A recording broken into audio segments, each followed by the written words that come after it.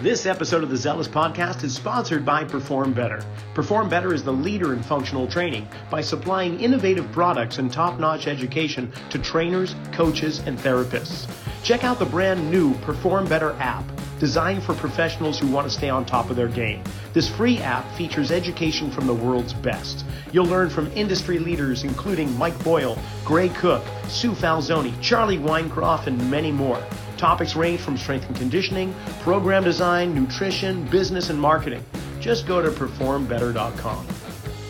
Well, welcome back to another episode of the Zealous Podcast. I'm Rocky Snyder, and we're getting near the end of football season. Super Bowl's right around the corner, and if there's one team that I just shiver when it comes to the Super Bowl, it's got to be, you guessed it, the New York Giants, and because they're just a monkey on our back. Whether it was 2007 and the undefeated season, I remember putting 19 reps on my workout board for clients. We're going to do 19 reps because that's how many games the Patriots are going to win, tying the 72 Dolphins. And wouldn't you know it, those damn Giants messed things up and we went 18-1 and didn't get the Super Bowl. And of course, a couple of years later, the same damn thing happened. So I don't even know why I'm bringing this guy on the show, but I'm doing it anyway. I'm just kidding. Steve Cadelli. Steve is the one of the athletic trainers for the New York Football Giants, and he's agreed to be on the show to tell me just how wonderful those Giants are. Steve, welcome. Well, thanks, Rocky. I really appreciate you having me on, and I've considered it an honor and a privilege, just like I consider it an honor or privilege to work for the New York Football Giants. I've been here a long time, and I couldn't have scripted a better scenario for myself and my family. Tell me your story. Tell me this this storybook kind of tale. How do you get to be here? Well, you always need help getting where you are in life. And I had some help getting here. Two friends of mine in athletic training, when I was graduating graduate school from the University of Virginia, I was looking for a position. And one of them knew that Ronnie Barnes, my mentor since I've been here, he's a legend in the NFL. He's a legend in athletic training. And so he was opening a sports medicine center, and one of my friends knew him, and his friend had worked for him.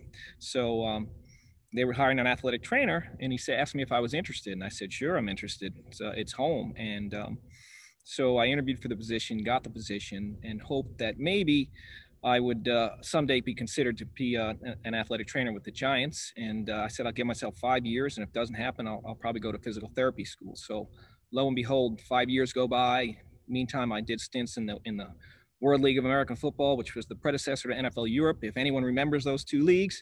And then I did some Arena League athletic training. I was the head athletic trainer in both of those leagues. And then 5 years was approaching, so I applied and got into physical therapy school. And 2 days before I was supposed to start class, Ronnie Barnes hired me as one of his assistant athletic trainers. I was one of three. Now I'm one of six. So that's how much we've grown as an organization, and that's how much we've grown in athletic training profession. So all good there. Well, has it grown because of the demand for the athletic trainers, in regards to injury, or why is there from 3 to 6? Why an increase in athletic trainers? It's grown primarily because of both reasons. We've gone to obviously a more hands-on approach, more of a one-on-one approach as well, even when we're not hands-on. And but it's also grown in the amount of responsibilities that we have. I mean, we have so many issues in the NFL with different concussion committees, foot and ankle, you name it. We have so many committees and so many responsibilities. Our responsibilities have gone from, I would say they've increased dramatically, both from obviously a job performance type of responsibility, but for bookkeeping type as well, as far as the notes we keep, and it's just a year-long job. We go 12 months a year, and we work every day from the start of training camp until the end of the season, 7 days a week. You might get a day or two off during the bye week, but this year we come in and get tested every year. So it was a different kind of year, which I'm sure you'll touch on. But I got to give a shout out to all my guys, and starting with our two PT ATCs, Lee Weiss and Justin Marr, and then ATCs like myself, in Mike Baum, Phil Bazzario, and I've already mentioned Ronnie Barnes, and then Mike Dunn. We have a part-time PT ATC as well. So we have a large staff, and we do have a lot of respect among the players, among the athletic trainers in the league, and I really think we give them really, really good care. Wow. Now, for those may not familiar with the lettering, PTA is a physical therapy assistant, correct? That's PT/ATC, physical / athletic trainer certified. So, yeah, we have 2 on staff here. We have 3 actually, with 1 part-time, and then we have 3 athletic trainers, Ronnie, myself, or 4, Ronnie, myself, Mike Baum, and Phil Bazzario. So all good stuff.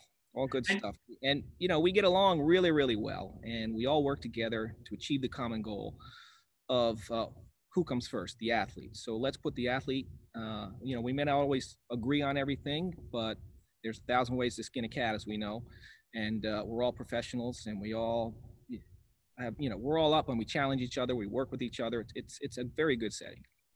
Now, what's interesting too is that often with any professional sports team, there's turnover between the players and the coaches. However, when it comes to your department, that's not necessarily the case either. I mean, how many years have you been with the Giants?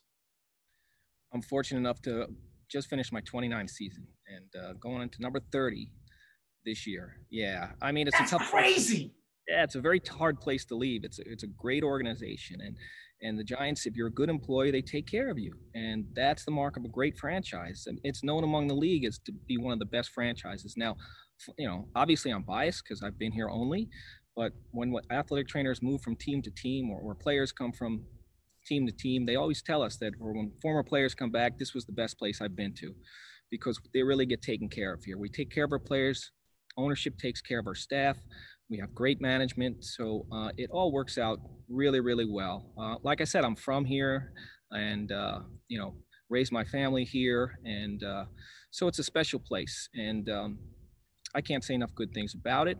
But yes, athletic trainers now it's very, very rare that someone's been with this same team for that amount of time. I mean, Ronnie, my boss, has been here for 40 plus years, and he does a great job.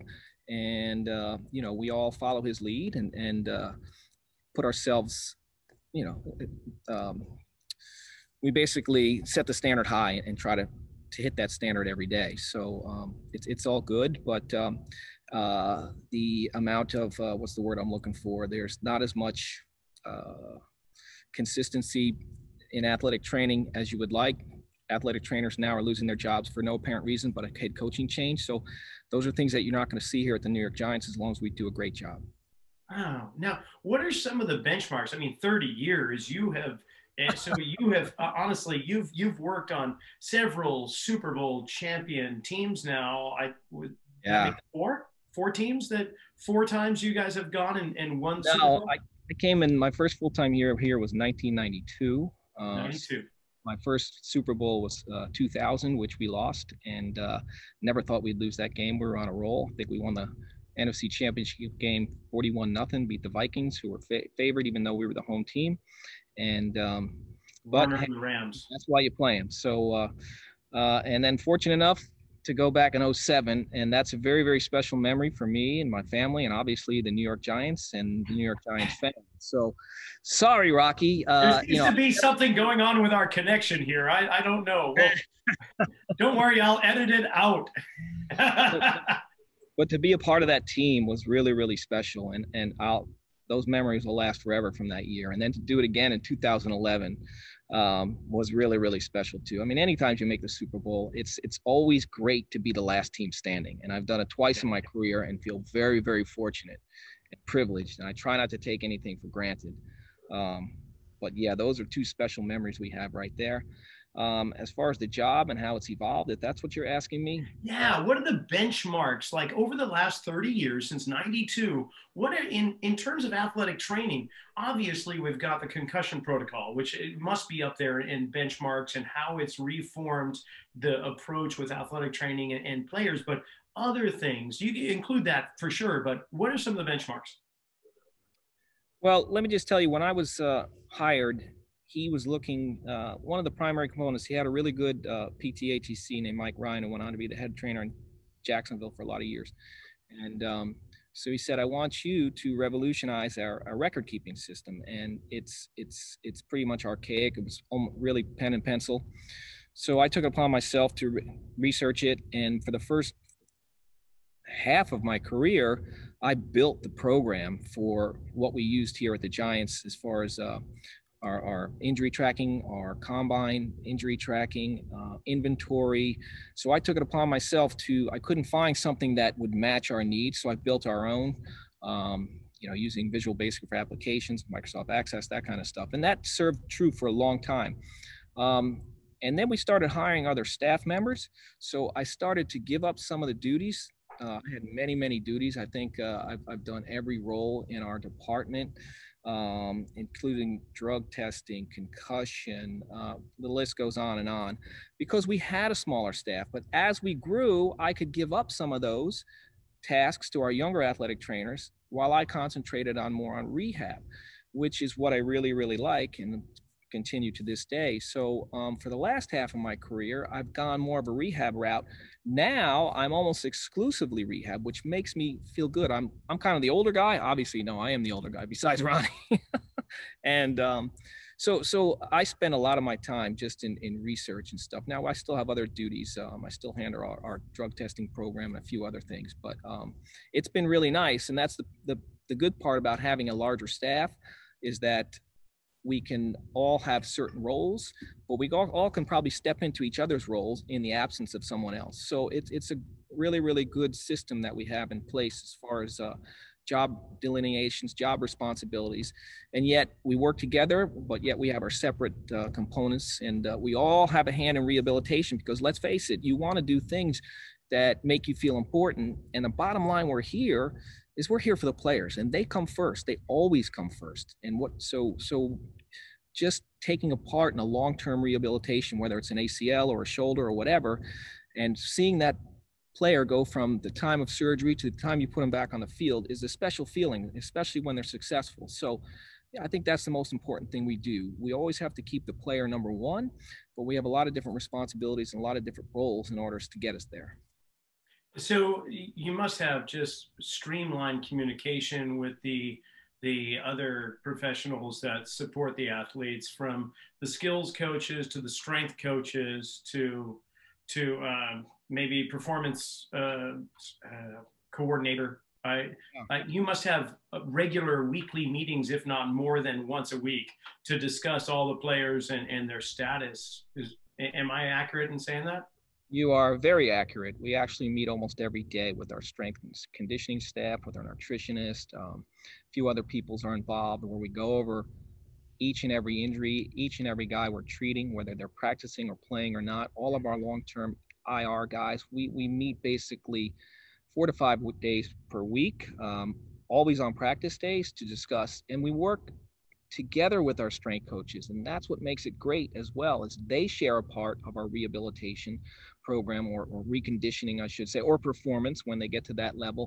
And we have some very bright people here who have great ideas and great concepts and great principles, and we work with them, we share the information, and we work together. And it's always seemed to work for us. You know, we've had different strength coaches, and I know that's a problem with a lot of teams, and probably a lot of colleges as well. But here, it's never been an issue.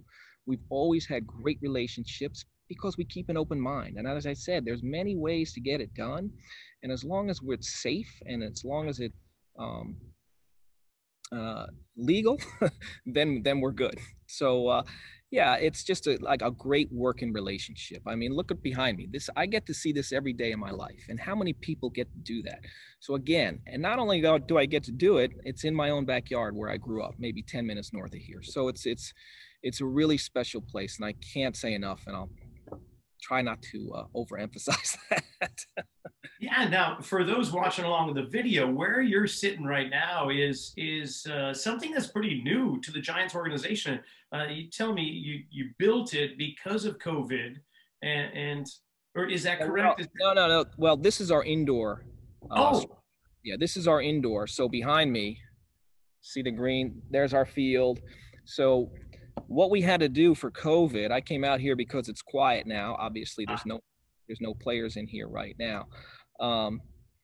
what we had to do for COVID in order to be in sync with the policies and the procedures, we had to build meeting rooms. We built meeting rooms, and we built separate strength and conditioning room behind me, in addition to the one we have inside our facility, because we can only accommodate, I believe it was 15 players per session. So we actually built another weight room here. They put in meeting rooms, which are in front of me, which you can't see.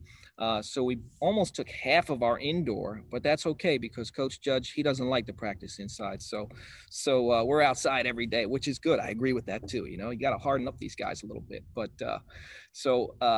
that's where I am right now. It was nice and quiet, so I figured we'd get it done right here.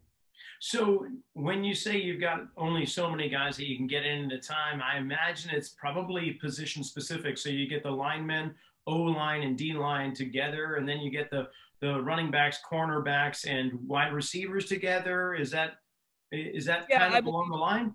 I believe so. What he'll does is he'll like big, medium, and little guys or something like that. Man, I'm drawing a blank on his saying. Our strength coach, it was a good one, and I can't just remember right now. Does that carry over into the rehab and athletic training? Obviously, you're going to get individuals with specific injuries, but do you somehow group them together, or is it all athletic training and treatment? We generally we group them all at once. So we have specific times, and most of our treatments start during the season at 6:30.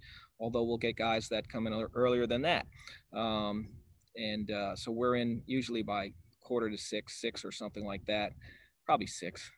Now that I'm getting older, but and then so we'll have a formal treatment from 6:30 to 7:38, and then they start their day with meetings and whatnot. We'll get on the field about 1 o'clock and practice about 3:30, and then we're back in there for more meetings, and then we'll have another treatment. Although we treat them during the days, during breaks, so it's a constant type of how could I say it? We have 2 or 3 specific times that they come in the athletic training room, but if they get out of a meeting, sometimes they'll come in. So we treat them all day, basically.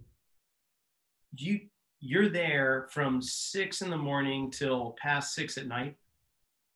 We're in the season right around 6, I would say. Okay. On our heavy days, Wednesday, Thursday, Friday's a little, maybe Monday as well. So the days are long, and that's what we accept. And, my family, I've been blessed. I've had a great family. They all love what I do. They never wanted me to change my jobs. I love what I do. I love the people I work with. And so it always worked. Now, that's not, that stated, it does, like by November, December, especially when the team is not as successful, things start wearing down on you. So it is a grind. It's a grind. At the end of the season, you're tired. You're tired from, working long days, long hours. But in the same sense, I don't think I change anything as far as what I'm doing in life. And it's all good. And now we're obviously in postseason, just a week away from officially the off season. What does that mean to your work schedule? How does that change for you? It doesn't change much. For instance, we've been in every day because we're the one department that has guys coming in. We're doing post-op surgeries right now. We're doing some rehabilitations that did not require surgery. So these guys are in every day, and it's part of the job, and you just accept it. We don't work as many hours as the coaches. They work ungodly hours during the season. But we certainly put in our time. They're all off now, which is the right thing to do. We'll get a little bit of time maybe in February, March, and then probably not until July when things slow down again. So we do have some downtime, but the off season, people always say, what do you do in the off season? Well, it's the only thing we really don't play is games in the off season. We practice, we strength train, we do everything that we do during the season with the exception of playing games. We have a long spring season from our off-season program starts in mid-April now and goes to mid to the end of June. But even prior to that, we have players in from February, March. So it is a full-time 12-month-a-year position, and that's what it takes. And I've seen a lot of athletic trainers think it's for them. We have a lot of students come in, and by the time they finish training camp or something, no, I don't want to do this. So because it's long hours. But if you love what you do, things go a little bit faster and a little bit easier for you. Yeah. So I'd love to talk about the the variety of injuries that you're addressing with the players. Obviously, there's some injuries that are more common than others. Yeah. What are the most common ones that you're continually having to deal with? Lower extremities, ankles, knees, primarily. Let's face it, this is a violent game, and players are bigger, faster, stronger each year. And every year we run studies and we try to figure out why more and more players are getting hurt. And it's a work in progress. I think it'll always be a work in progress. But the bottom line is we have high collision, high type of contact injuries. And so we see primarily ankles, knees, but we see our share of shoulders. We see our share of every body part imaginable. And the average NFL player, he's going to suffer, I'm just guesstimating, 5-6 injuries over his career that have lost time. And that's just a guesstimate, but most of them probably more. So we deal with a lot of different situations, scenarios. We're all trained in emergency medicine in case we have head neck trauma, in case we have something that's an emergency. So we have to be ready at 24 hours a day. We make ourselves available because guys get sick, those kind of things. They call you in the middle of the night, and we take care of them. So it's really around the clock position. Yeah, I imagine it would be. I'm curious if there's any players that pop into your memory, whether recent or past, where you took them from just post-acute injury back to return to play in maybe a condensed amount of time, and they went on to just do amazing things. Yeah.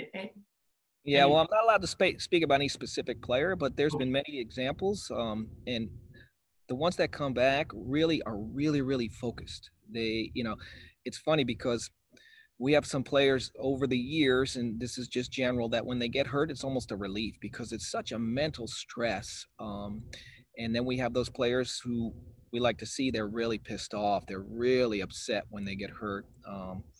And so we've had both kind of more of the second type where they're just pissed off, and then they have to reset things and focus, and you help them with their focus and just say, we're going to take it day by day. And you learn and you develop. What the greatest things I do is when we do a one-on-one rehab, we really bond with that athlete. So one of the first things I always tell them is like, I'm your new best friend, and I'm your biggest fan, and I'm going to be with you every step of the way. And let's get this done together. I always include the player to be an integral part of his rehabilitation, meaning that they know their body a hell of a lot better than I do. And I can point them in the right direction and I can guide them. But most of the work, all of the work is done by them. So if we have this, and you have to gain their trust, number one. So that's how we kind of warm up and develop their trust. And as the months go by and as the progressions are being made, it just becomes a really good situation. Now, obviously, sometimes they have some setbacks. Sometimes it doesn't go as well as they want, but you guide them and you keep working towards that goal of returning them to full speed, full strength, speed, power, whatever components all the components we're trying to return them to. And it's really when it comes to fruition, I mean, you're a little nervous when they all go back in there and you're like, oh my gosh, please don't get hurt. Please don't get hurt. But they're predominantly ready, and we don't just throw them back in. We have this graded, gradual approach where we'll start with just maybe warm up, and then we'll put them into warm up and what we call individuals, and then they'll do some 7-on-7, maybe some 9-on-7, that kind of thing, and then we'll throw them into a little bit team. So it's not just, okay, you're ready, go back 100%. So, and that's for our long-term cases, but even our short-term guys, we do that as well too. So it's a work in progress, and then even after they go back in, then it continues to be a work in progress because we need to maintain those levels of strength, speed, power, in addition to trying to build on those levels depending on what our goals are specifically during that time. Now, come game time, you're down on the sidelines with the rest of the athletic trainers. Am I right in saying that? That is correct. Yes. And so when something goes on in the field and you see guys rushing out to the player, that's you and the rest of the team. Yeah, what we do is we rotate who goes out there, and which works out well, gives everybody a little bit of chance to just to get out there and then obviously take care of the injured athletes. So we generally send 2 or 3 athletic trainers and 1 physician out there, and that seems to work best for us.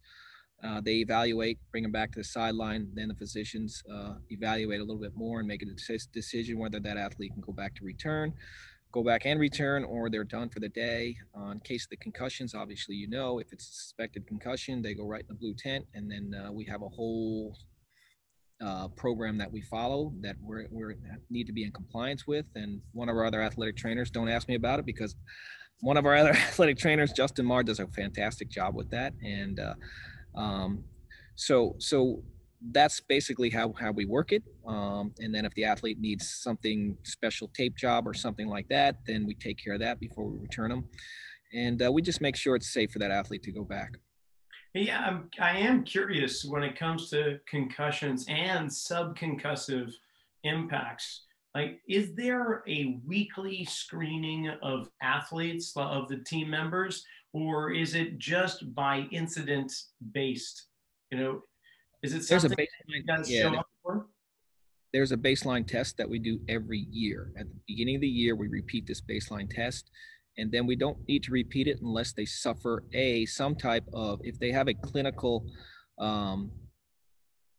evaluation, even if they don't, even if they're able to return, or they're deemed that they don't have a concussion, we still follow up with that test. So again, it's a step-by-step procedure, whether they have this concussion or not. But basically anyone, and concussions obviously are a very, very, I shouldn't say touchy subject, but we really, anyone who's basically comes with any type of symptoms, even, we have the ATCs in the sky that they look at each play as well. So any hard hit, we're going to evaluate.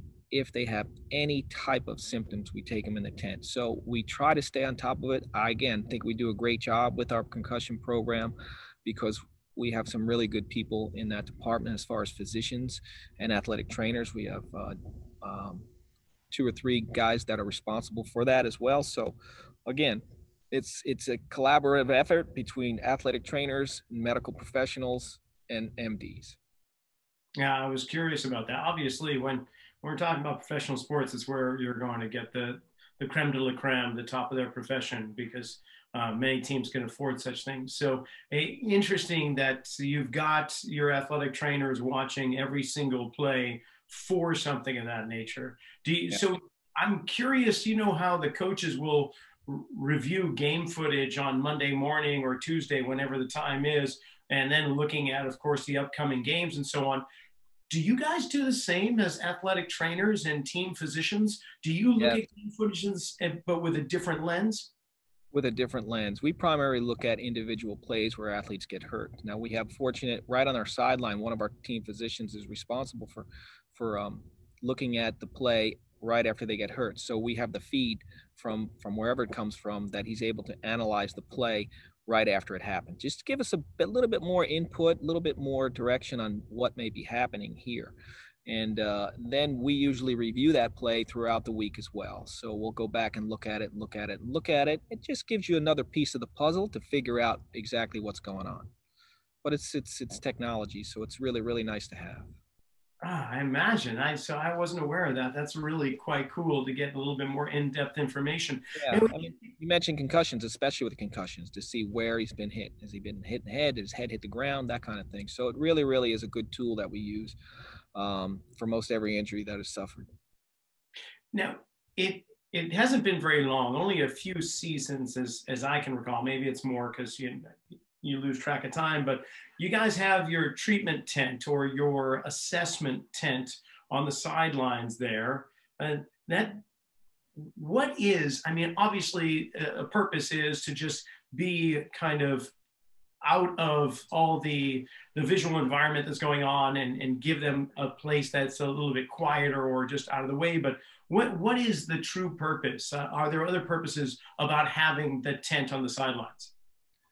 As far as I'm concerned, it's a private place to do a private examination. I mean, let's face it, it is a medical examination, and we needed a place where that could be done privately that is close to the sideline. So I think it was developed at the University of Alabama, and who now markets it. And it was a great idea because every concussion that we have is required to go in there. Again, for a sense of privacy, for HIPAA regulations or what have you, I'm not sure, but uh, we tend to take most of our major injuries in there, in that tent, or we'll just quickly evaluate them and bring them right into the locker room. So that's, I believe, what the purpose for that is.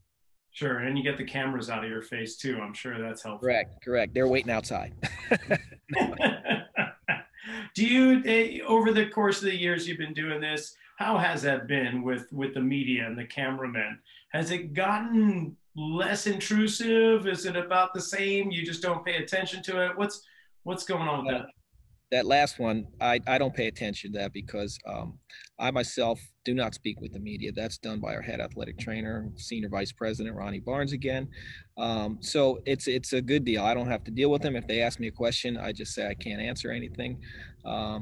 But as social media has grown, so has the awareness on the sideline. So has the amount of cameras. You see game days now, we have cameras everywhere. So we have much more camera presence. So again, the tent and bring them into locker room just gives you a private type of place to conduct a medical examination. So I know one of my kids is very interested in doing exactly what you're doing. She wants to be a physical therapist, athletic trainer, maybe Nice. delve into the world that I'm in with strength conditioning. I'm curious about your own kids. Are you seeing that Ah, with? that's good. Well, I have three great kids, and Ryan, Leah, and Mary, and they're all special in their own way, as most kids are. The one who has followed my suit is Ryan so far, but he's on physical therapy school. He was a football player at a Division III school, and he liked what I did, and he applied, and now he's in his third and last year of physical therapy school. So he's probably going to start working in a clinic. He's actually at the UFC right now, working through some contract issues before he can start his last clinical affiliation out in Las Vegas. So that's a great opportunity. I hope it works out for him.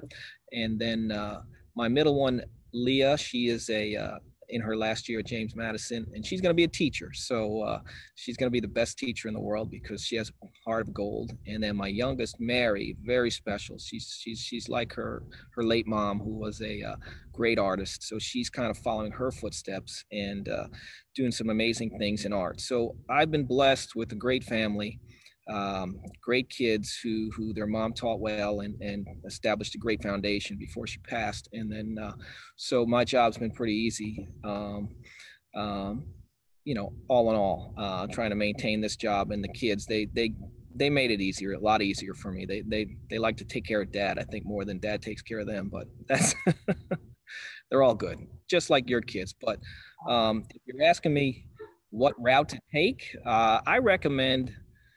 I think the best route still is what I described earlier, PTATC, physical therapist, athletic trainer certified, and they've made that a little bit harder because athletic training is now a master's level program. In the past, you can get a bachelor's degree in athletic trainer and go on and get your physical therapy license or become a physical therapist, and then go into master's level athletic training. But they made it a little bit more difficult. So obviously you need a bachelor's, master's, and then PT school. So it's a big time commitment, but it kind of separates you from the pack. I mean, I'm sort of old school in that I've been doing this a lot of years, and I think my rehab skills are really good. They have to be good in order to stay here for this long. And I'm not trying to toot my own horn, but it's just the way it is. You just have to keep up, and you just have to. I read constantly about how to become a better athletic trainer and rehabilitation specialist, and apply what do I read, and I still talk to people. I learn from anyone. I don't care how old you are. I learn from really really young and really really old people as well. So it's a work in progress, as is most professions, and like you said before, it evolves as the years go by, and you just collect information and you process that, and you apply what you do, and you hope for the best. And I still don't have all the answers. I never will, and I never claim to. Matter of fact, I still think I have so much to learn, and I've been doing this for 30 years. And So true. But the physical therapist / athletic trainer certification is great. So, but you're seeing a lot more strength coaches get their PT license now as well. So that's a great avenue. A little bit, I don't want to use the term easier, but you need a bachelor's degree to take your CSCS. I got my CSCS, I don't know how long ago, but and then they go to physical therapy school, or vice versa, they go to physical therapy school, and then they sit for the CSCS exam. So that's another great route, and I would encourage students to as much as they can to separate themselves from the pack, and those are both two ways to do it. Yeah, I'm sure there's quite a few people that are going to benefit from that. Some young, aspiring, up and coming talent there. Now, when it comes to the athletic training world, the NFL itself, or maybe even other professional sports, obviously you have NATA, National Athletic Training Association, but within the NFL, do you guys have an organization where you meet on an annual or some type of basis where all the athletic trainers from all 32 teams are 32 teams are going to be together? Yes, we do. It's another great organization called the Professional Football Athletic Trainers Society. I don't think way back when they started, the NFL would let them put their name on it. So it's always been the Professional Football Athletic Trainers Society, and it's some dedicated, hardworking athletic trainers who have done an amazing job in advancing our profession for what we do in the NFL. And again, that's a work in progress. And we meet once a year at the NFL Combine, and we have a 3-day session, and we divide that up into an educational session. We divide that up, and then we have obviously a business type meeting session, and then we also have like a vendor show, all that stuff. So the first 3 days we're out there, we're meeting. They also meet, the executive board meets, and it's gone from a collection of guys in one room to I think our memberships, I don't know, between 150 and 160 or 70 people right now. But we have committees, we have just do a lot of charity work as well. We give scholarships. So we've really grown, and the people who have run it and have really, really dedicated athletic trainers to advancing us as well as the field, as well as, giving back to education and scholarships and that kind of stuff. Well, this is where one area I can see that greatly differs probably from the coaching staff, because a lot of coaches, still this day, are not going to want to reveal a lot of information because it's all about the W. But with the athletic trainers, it's all about the player, right? It's all about the athlete. And I can't imagine athletic trainers trying to not share insight, education, information, experience. Oh, as far as advancing yourself, yeah, we share like I spoke about you, how hopefully maybe in the future giving an address to the athletic trainer. So just because I don't know if who else, obviously there's a bunch of athletic trainers who know who you are, but you have an area of expertise that we a lot of people, including myself, until I found you and Gary Ward, that just opened my eyes to all this different things. I'm like, how come I didn't know this before in terms of, lower and upper body biomechanics and walking gait and so many different things. And you present it in ways that's really, really understandable. And I said to myself, this is perfect for our membership to have an educational session. So obviously with COVID, things are different this year, but, they'll plan again for another year.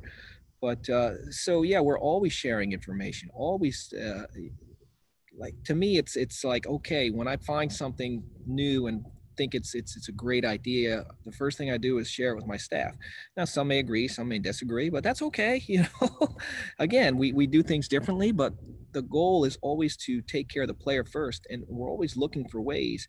And if we don't provide what the players want, they're going to go somewhere else. So we find that we keep a lot of guys in-house because we do a really good job with them, and we're up on everything, and we're try to be, but again, we never know everything. Like, I can't believe it took me this long to find you guys. And I was like, damn, why didn't I find you guys earlier?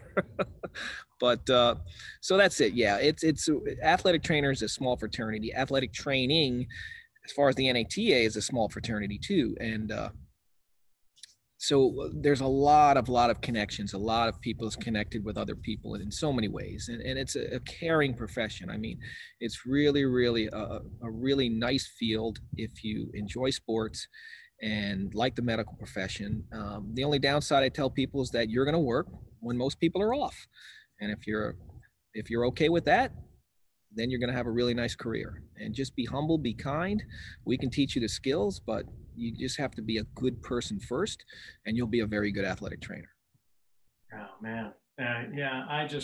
I so just appreciate you as a person and everything that you've shared because, sincerely, you can tell you're coming from the heart. You've been gifted with not only a wonderful family, beautiful kids, and they're on a wonderful path themselves and pursuing where their passions and where did they get that from, of course, but from your experience and example. But you have something that you're doing with passion, and therefore it's not a job. It's not work. It may be a job, but it's not work. It's I don't know if you could really call it work so much as just Uh, what it is that you love doing. well, So yeah, come go December, it becomes more work generally. No, I'm just kidding. I ahead. go out on the field every day, and the special moments are when it really hits you, like you're standing on the 50-yard line of MetLife Stadium during a practice, and we started practicing more in the stadium this year, in inclement weather, which was a good thing. And you know, you're sitting in that empty stadium, and you're like, golly, I still can't believe I'm here. And this is just like it's everything I wanted to do. I mean, I started out college as a business major because I didn't know what I wanted to do. I grew up an athlete. I played every sport known growing up. I played 3 sports in high school, played hockey on when I could and that kind of stuff. Football, wrestling, baseball, and swam and dove in the summertime, was a lifeguard, all that stuff. And I still couldn't figure out what I did. One of my friends halfway through my freshman year in college says, I think I want to be an athletic trainer. And I'm like, what? No one had athletic trainers back then. I go, how do you do that? And I immediately was like, I got to do that. And I wound up transferring schools, even though I loved the school I was at. And you know, I mean, it was a nice school. I was playing on their hockey club, which was good. And then I transferred to Division I hockey school. So I started wrestling on that club because that's what I could do, and was in the athletic training program, and everything kind of clicked for me. And you know, you need some breaks, and I got them. And but you need to have the tools, and you need to stay up on the tools in order to stay in this business. So it's been a great ride. Oh man, I just, you mentioned the empty field there too, and I guess would be remiss not talking a little bit about how COVID has changed some things. But I gotta say, Steve, the NFL didn't change all that much when you compare it to so many other sports. Like, you didn't have to go to a bubble city and stay in the same hotel for weeks on end playing series against others. You didn't have to condense your season from 19, 20 weeks with the bye, but with those weeks, you didn't have to cut it down to half or even like 12 weeks. I take that back. Preseason was cut down. So there was a little bit there, but fortunately, the NFL, with some exceptions, like not having fans in the stands for many of the games, it didn't necessarily seem as touched by COVID. But you are there, so you would have to tell me if that is really true. I mean, how has it changed this particular season for you? Well, it changed in many ways, and obviously, looking at each game on Sunday, the biggest way was there's no fans at the game. So, which it made you appreciate fans so much more, because fans bring that energy, they bring that passion, they bring that just juice that really gets you going, especially for the home games, but the away games as well. So, I think everyone really missed fan presence at the game.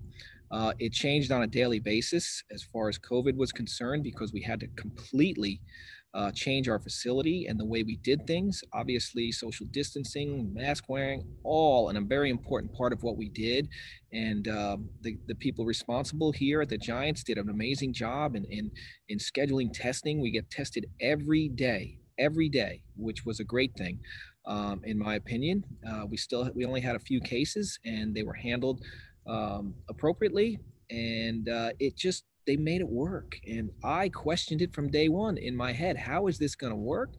And it was some trying times, not so much in terms of mental stress for me or anything like that, but just how are they going to work through specific scenarios as far as meeting rooms, as far as locker rooms, as far as living arrangements, all those things that had to be considered. And I just think they did a great job, the NFL, because we have one game left. And where are we? We're at the Super Bowl, and every game was played, whether it was rescheduled, whether it was scheduled on time. I think they did a great job. Of course, I'm biased because I'm within, but the Giants spent millions, it seemed like, in order to get the facility that we needed to get in order to be, to do the things that they needed to do to put a quality product on the field. So.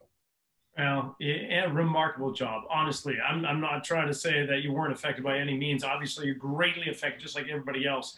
And I guess that just proves how much hard work went into keeping the machine operating and running as smoothly as it could, because I've been there every weekend, every Sunday, or every Tuesday, every now and then, or a Thursday night. Honestly, it was kind of nice to actually watch of an NFL game on a Tuesday night, having two games on a Monday. I'm like, yeah. It opened up my Sunday like you would not believe. It was fabulous. That's good. Well, I would wish another season like this past season, but yeah, you guys did a remarkable job. And I know you got a whole bunch of things to do today, and I just want to thank you for taking some time and just sharing the behind the scenes look at what the New York Football Giants are all about. And it's going to take a big man, and I only stand 5 something, so I don't know if I can do it, but I'm going to wish you good luck next season, Mike. Good luck. At least you're a humble guy, and you're a humble guy. So I just wish we had that shot against Tom Brady in the playoffs this year. I know our record didn't dictate it, but it would have been nice for him to walk in our stadium one more time. I gotta tell you, I was nervous when it was between you and the Washington football team. I didn't think I'd be rooting for Washington quite as hard as I did, but the thought of Tom going up to face the Giants, it's a Pavlovian response that I don't think I can ever overcome. Well, I can't blame you, but you know what? They're a great team, Patriots, and now Tom is obviously on the Buccaneers, but he's got to be the greatest of all time to do what he's doing. 43, getting to his 10th Super Bowl. Amazing, so kudos to him.